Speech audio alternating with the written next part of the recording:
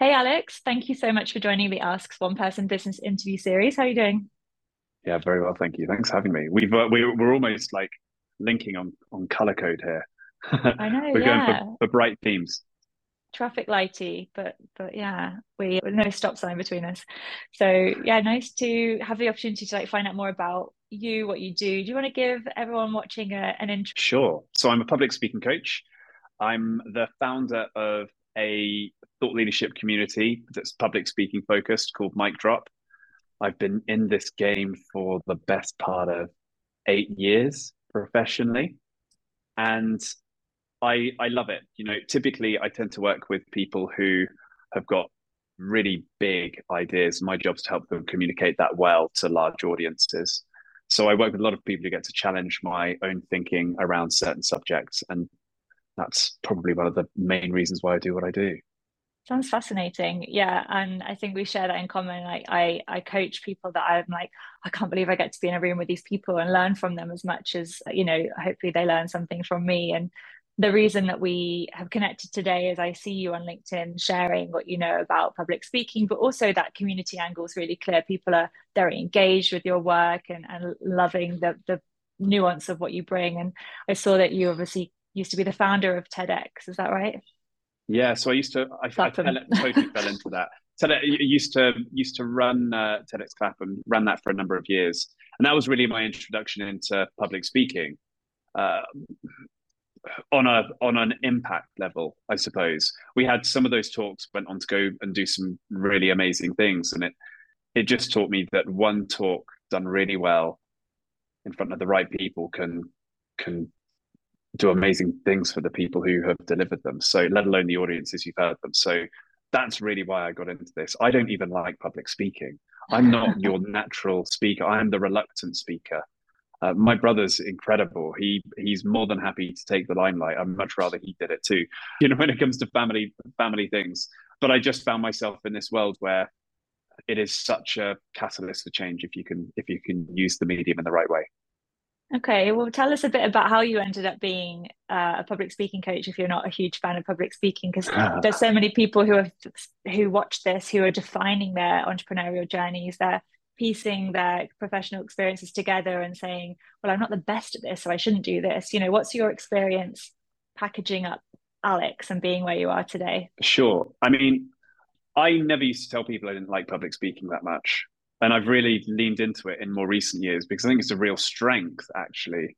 You don't have to be, my job is to prove that you don't have to like public speaking to be okay at it, Mm. and to put yourself out there and take opportunities that may end up on your plate. You know, I fell into this world because I used to run a startup which became very, very people heavy and incredibly unprofitable. But we grew very quickly. And the way we grew was by delivering talks at universities across the UK every day for 3 months of the year. So I forced myself, that was my public speaking boot camp. I forced myself to get relatively good and good enough for the business to grow. And someone saw me speak once, asked me to speak at a TEDx event. It was years ago before people really knew about TEDx.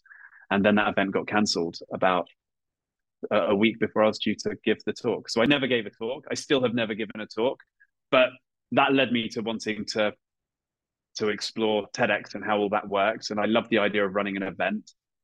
And that was really my gateway. That first group of speakers that we had speak on that stage, I was just tweaking the odd little thing about their talk and their messaging, and they thought that that's what I did as a full-time job. So it happened very organically. I didn't choose it.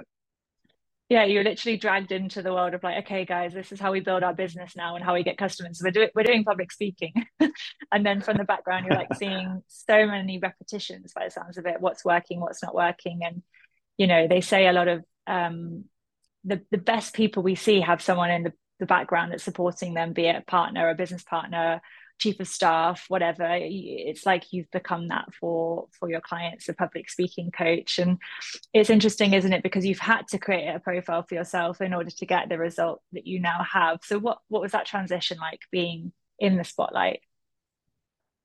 I didn't really enjoy it, I've got to say.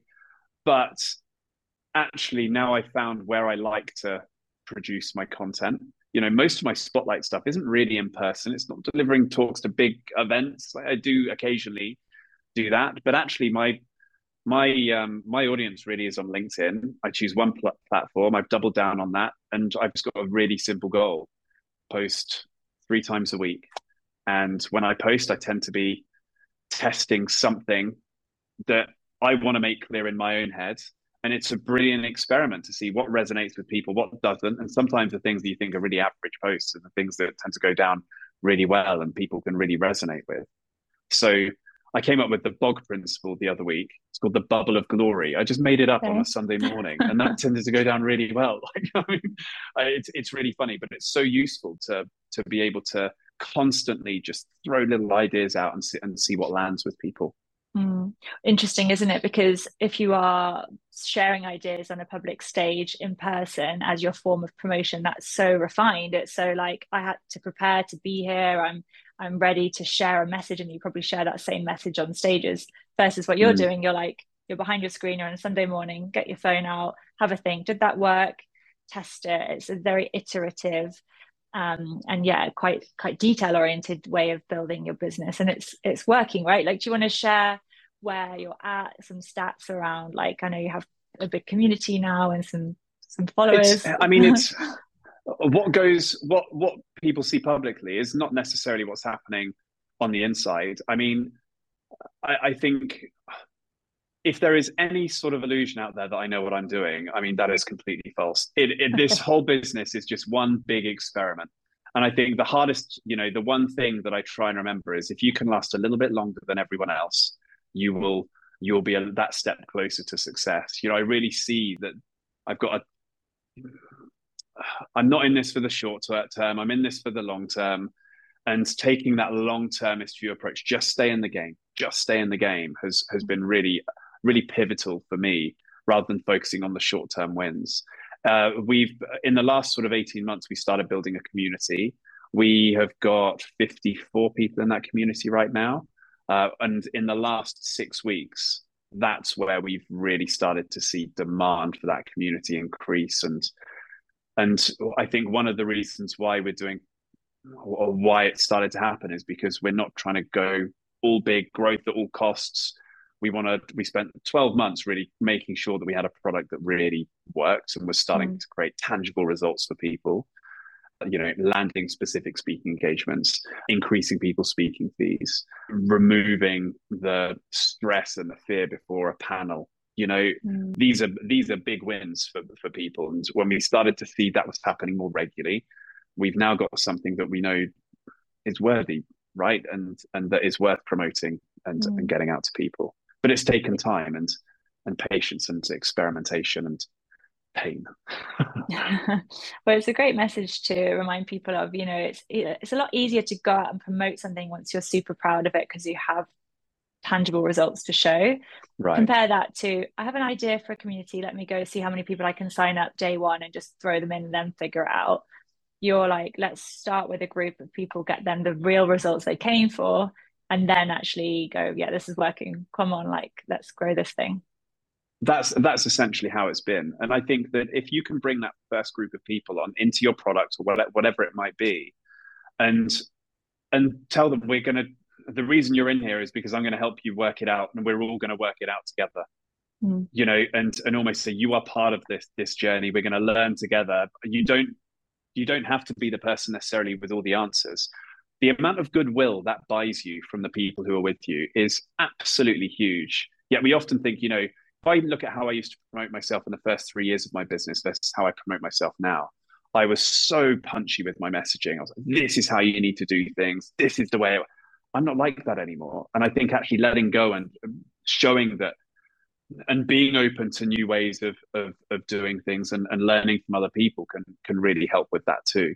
I Mm. often think we feel like we have to convince people we have all the answers, and no one's got all the answers. And the trust and the goodwill that creates and the long term benefits that certainly had to my reputation, it's really helped. Mm. We're now at a point where most of my work comes from word of mouth or a LinkedIn post.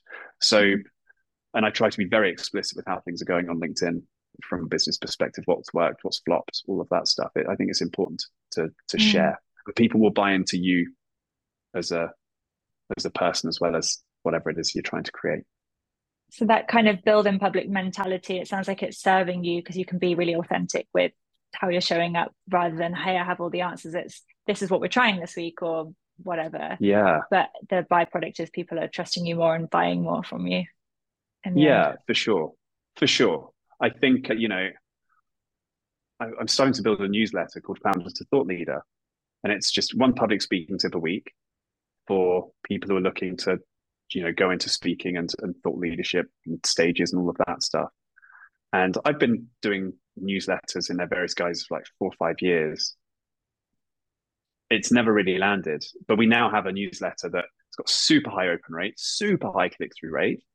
But guess how many subscribers? We got 601 subscribers today. We are tiny. We are Yeah, tiny, but that group is incredibly engaged. engaged. And we've got a formula that is starting to work now. Mm. So a good example. I posted these are the tweet the other week. I posted these are the tweaks I've made to my newsletter this year, and I don't have millions of followers like everyone else does. I can't tell you how to get them. I'm still trying to work that out myself. But what we do have is a newsletter that people are finding useful. We're hearing it from people. We're not asking Mm. for that feedback.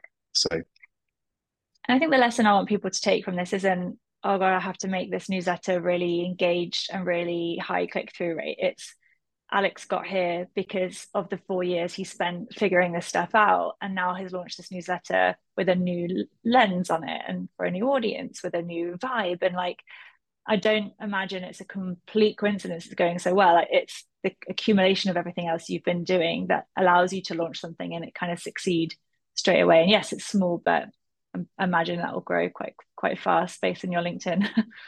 don't put that pressure on me. I have no idea. I have no idea. But I think yeah, it's if you can treat it with that building in public experimentation, particularly as a solopreneur, what we're really selling is trust, belief that for me, it's I am the person that's going to have this group of speakers back, no matter what. Mm. That's the trust that I'm trying to build, and it might not always be perfect. And I've often found for the LinkedIn posts that I do, a counter narrative is incredibly useful. We have this perception of what a great public speaker is, but actually, we have great public speakers in our community. They forget their words. They say they don't put any prep in until the very last minute, and they panic. They get nervous before they go on stage, even though they get paid good money to deliver talks. The perception of what the world is, and even like perception of what my business might look like on the outside versus the reality of what it is Mm. inside is often two very, very different things. And embracing that, I wish I knew that in the early stages, that it was Mm. still going to be really, really messy, and you never really arrive at that place where you're going to have answers. Would make it a bit less intimidating, wouldn't it, for people who see the shiny exterior and think, oh, I'm nowhere near there. Like, how can I even begin? I have this coaching Yeah, conversation all the time, twice today with people. It's like, oh, I'm waiting for it to all be clear and for the penny to drop for me to kind of keep moving forward. It's like, it might never drop. Like, you have to just kind of take those steps and, figure it out as you go. It doesn't mean that you're failing in public necessarily. It just means that you're figuring stuff out and knowing that it's an evolving thing. Your business is never done. So, would be helpful just to share a little bit more about the offerings you have, the services. How do you kind of split your time? I've started working with an advisor recently, and because I had so many of these products, so many products that I was offering, and it's been really interesting because I've massively streamlined my offerings. I've become everything to everyone, and now I'm trying to really narrow down and try and be one thing to one group. And that's been a really big learning for me. So I run a thought leadership accelerator once a year. It's where I help people land right and deliver a big stage presentation, and we get the talks filmed at a big theatre at the very, very end. I have Mic Drop, which is a thought leadership community for people who speak. Place to narrow down your message all the way through to getting paid and building a side income through speaking. And then I work with CEOs of tech startups and scale ups one to one over a long period of time, and work with them on the high stakes speaking engagements that they've got, either internally or externally. And then I had a million other products after that, but Not they're the anymore. three core products that I have now. Yeah. Oh my goodness. I can't imagine how busy you must have been before, because that sounds like a lot of different things that you're working through, but also aligned, right? I'm sure they're feeders into one another as well. They're certainly starting to become feeders into one another, which has been really useful. Yeah, certainly. And what's been really interesting is, despite kind of honing in and narrowing down on that, I'm still getting opportunities for all the other stuff. But now I Mm, can, from a mindset perspective, rather than being like, oh, I need to do that, I can actually be like, well, is that going to sap the life and energy from my soul if I say yes to mm, this and make me miserable and stressed, or is this something that actually would be quite fun to do? mm. Yeah, what's your relationship with saying no? Not great. Not great working with it. It's very, very difficult. Um, that's a really good question. It's not great. No, it's because I think when you're living in the fear of not being able to pay your rent, you will say yes to things that you don't want to do. Like that's the sad reality of the life that we have all chosen to be Mm, in, you know? mm. Yeah, and I don't profess to have answers to that, but one way to navigate that that at least has felt helpful to me is having this idea of like the shop window has, in your case, these three things. But in the back door, at the back of the shop, there might be some other things you can buy. I'm not going to go and advertise them in the front because Yeah, they're not always available. Sometimes I don't feel like giving them away. And they might actually be really expensive because they're worth a lot to me, right? So it's this idea of like, what am I willing to give at some point versus what's always available, and I'm trying to get, through out the door. So take I that love if it that. resonates, bin that if it Yeah, doesn't. absolutely love that approach. I think it's awesome. So I have so many questions for you, but I'm also like, I feel like we've covered so much that's really valuable here. And I'm just trying to work out, you've covered your business model, your customer acquisition, it sounds like is LinkedIn and referrals. I guess the piece that we haven't covered that might be helpful for some people is, what about your kind of network or background? Do you feel prepared you for where you are today? Is there anything that you would tell somebody who's still maybe in the early stages in a corporate, even is like thinking about what they can do now to prepare themselves for later on? I ended up in therapy about my struggle with being a public speaking coach, this profession that I'd chosen to be in. The Wow. idea of speaking became very, very difficult. And I think one of the reasons it became difficult was because of the attachments I had to previous jobs.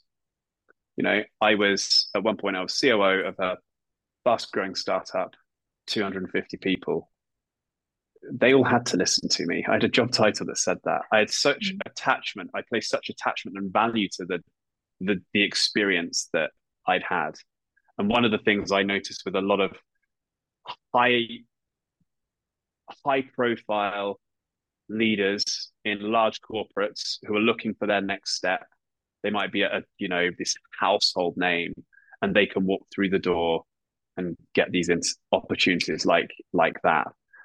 You leave your job, it's not like that anymore. The world changes. And I think that a really important piece of internal work I've had to do way later than I realized was finding what my value is outside of job titles and being attached to anything.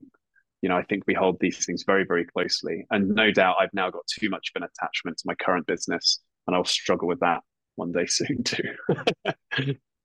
yeah. And so it's that identity piece, isn't it? It's like Yeah. building the internal value you have for yourself and what you bring outside of an endowment somebody else has given you of COO or whatever, or an employment contract that says you can take this job. You have to choose yourself when you work for yourself, and that's a daily choice often to pitch yourself or put your prices up or whatever it is. You're like, I'm going to choose my promotion to this next level as a business owner. You don't Yeah, wait to get it handed to you completely. because it won't come. What's the future hold for Alex? We're taking a step at a time. We don't really know what the future is, but right now, the short term is provide an amazing service for the members of our community, and hopefully the groundwork in that is going to be the platform for where and how the community grows. Love it. Well, we came kind of full circle there with the start of the advice that you gave. So thank you so much for joining. We'll wrap up there. And yeah, I'm sure people have learned so much from you. You've got so much wisdom to share in such a short time. So where can people find you? How would you like to connect with anyone that might be thinking, I'd love Alex's help? Connect with me on LinkedIn. That's where I am. That's probably the easiest place. Alex Merry. There aren't too many of us around. So Yeah, come I'll and find link me. it as well. Thanks, Alex. Take care. Awesome. Thank you. Bye.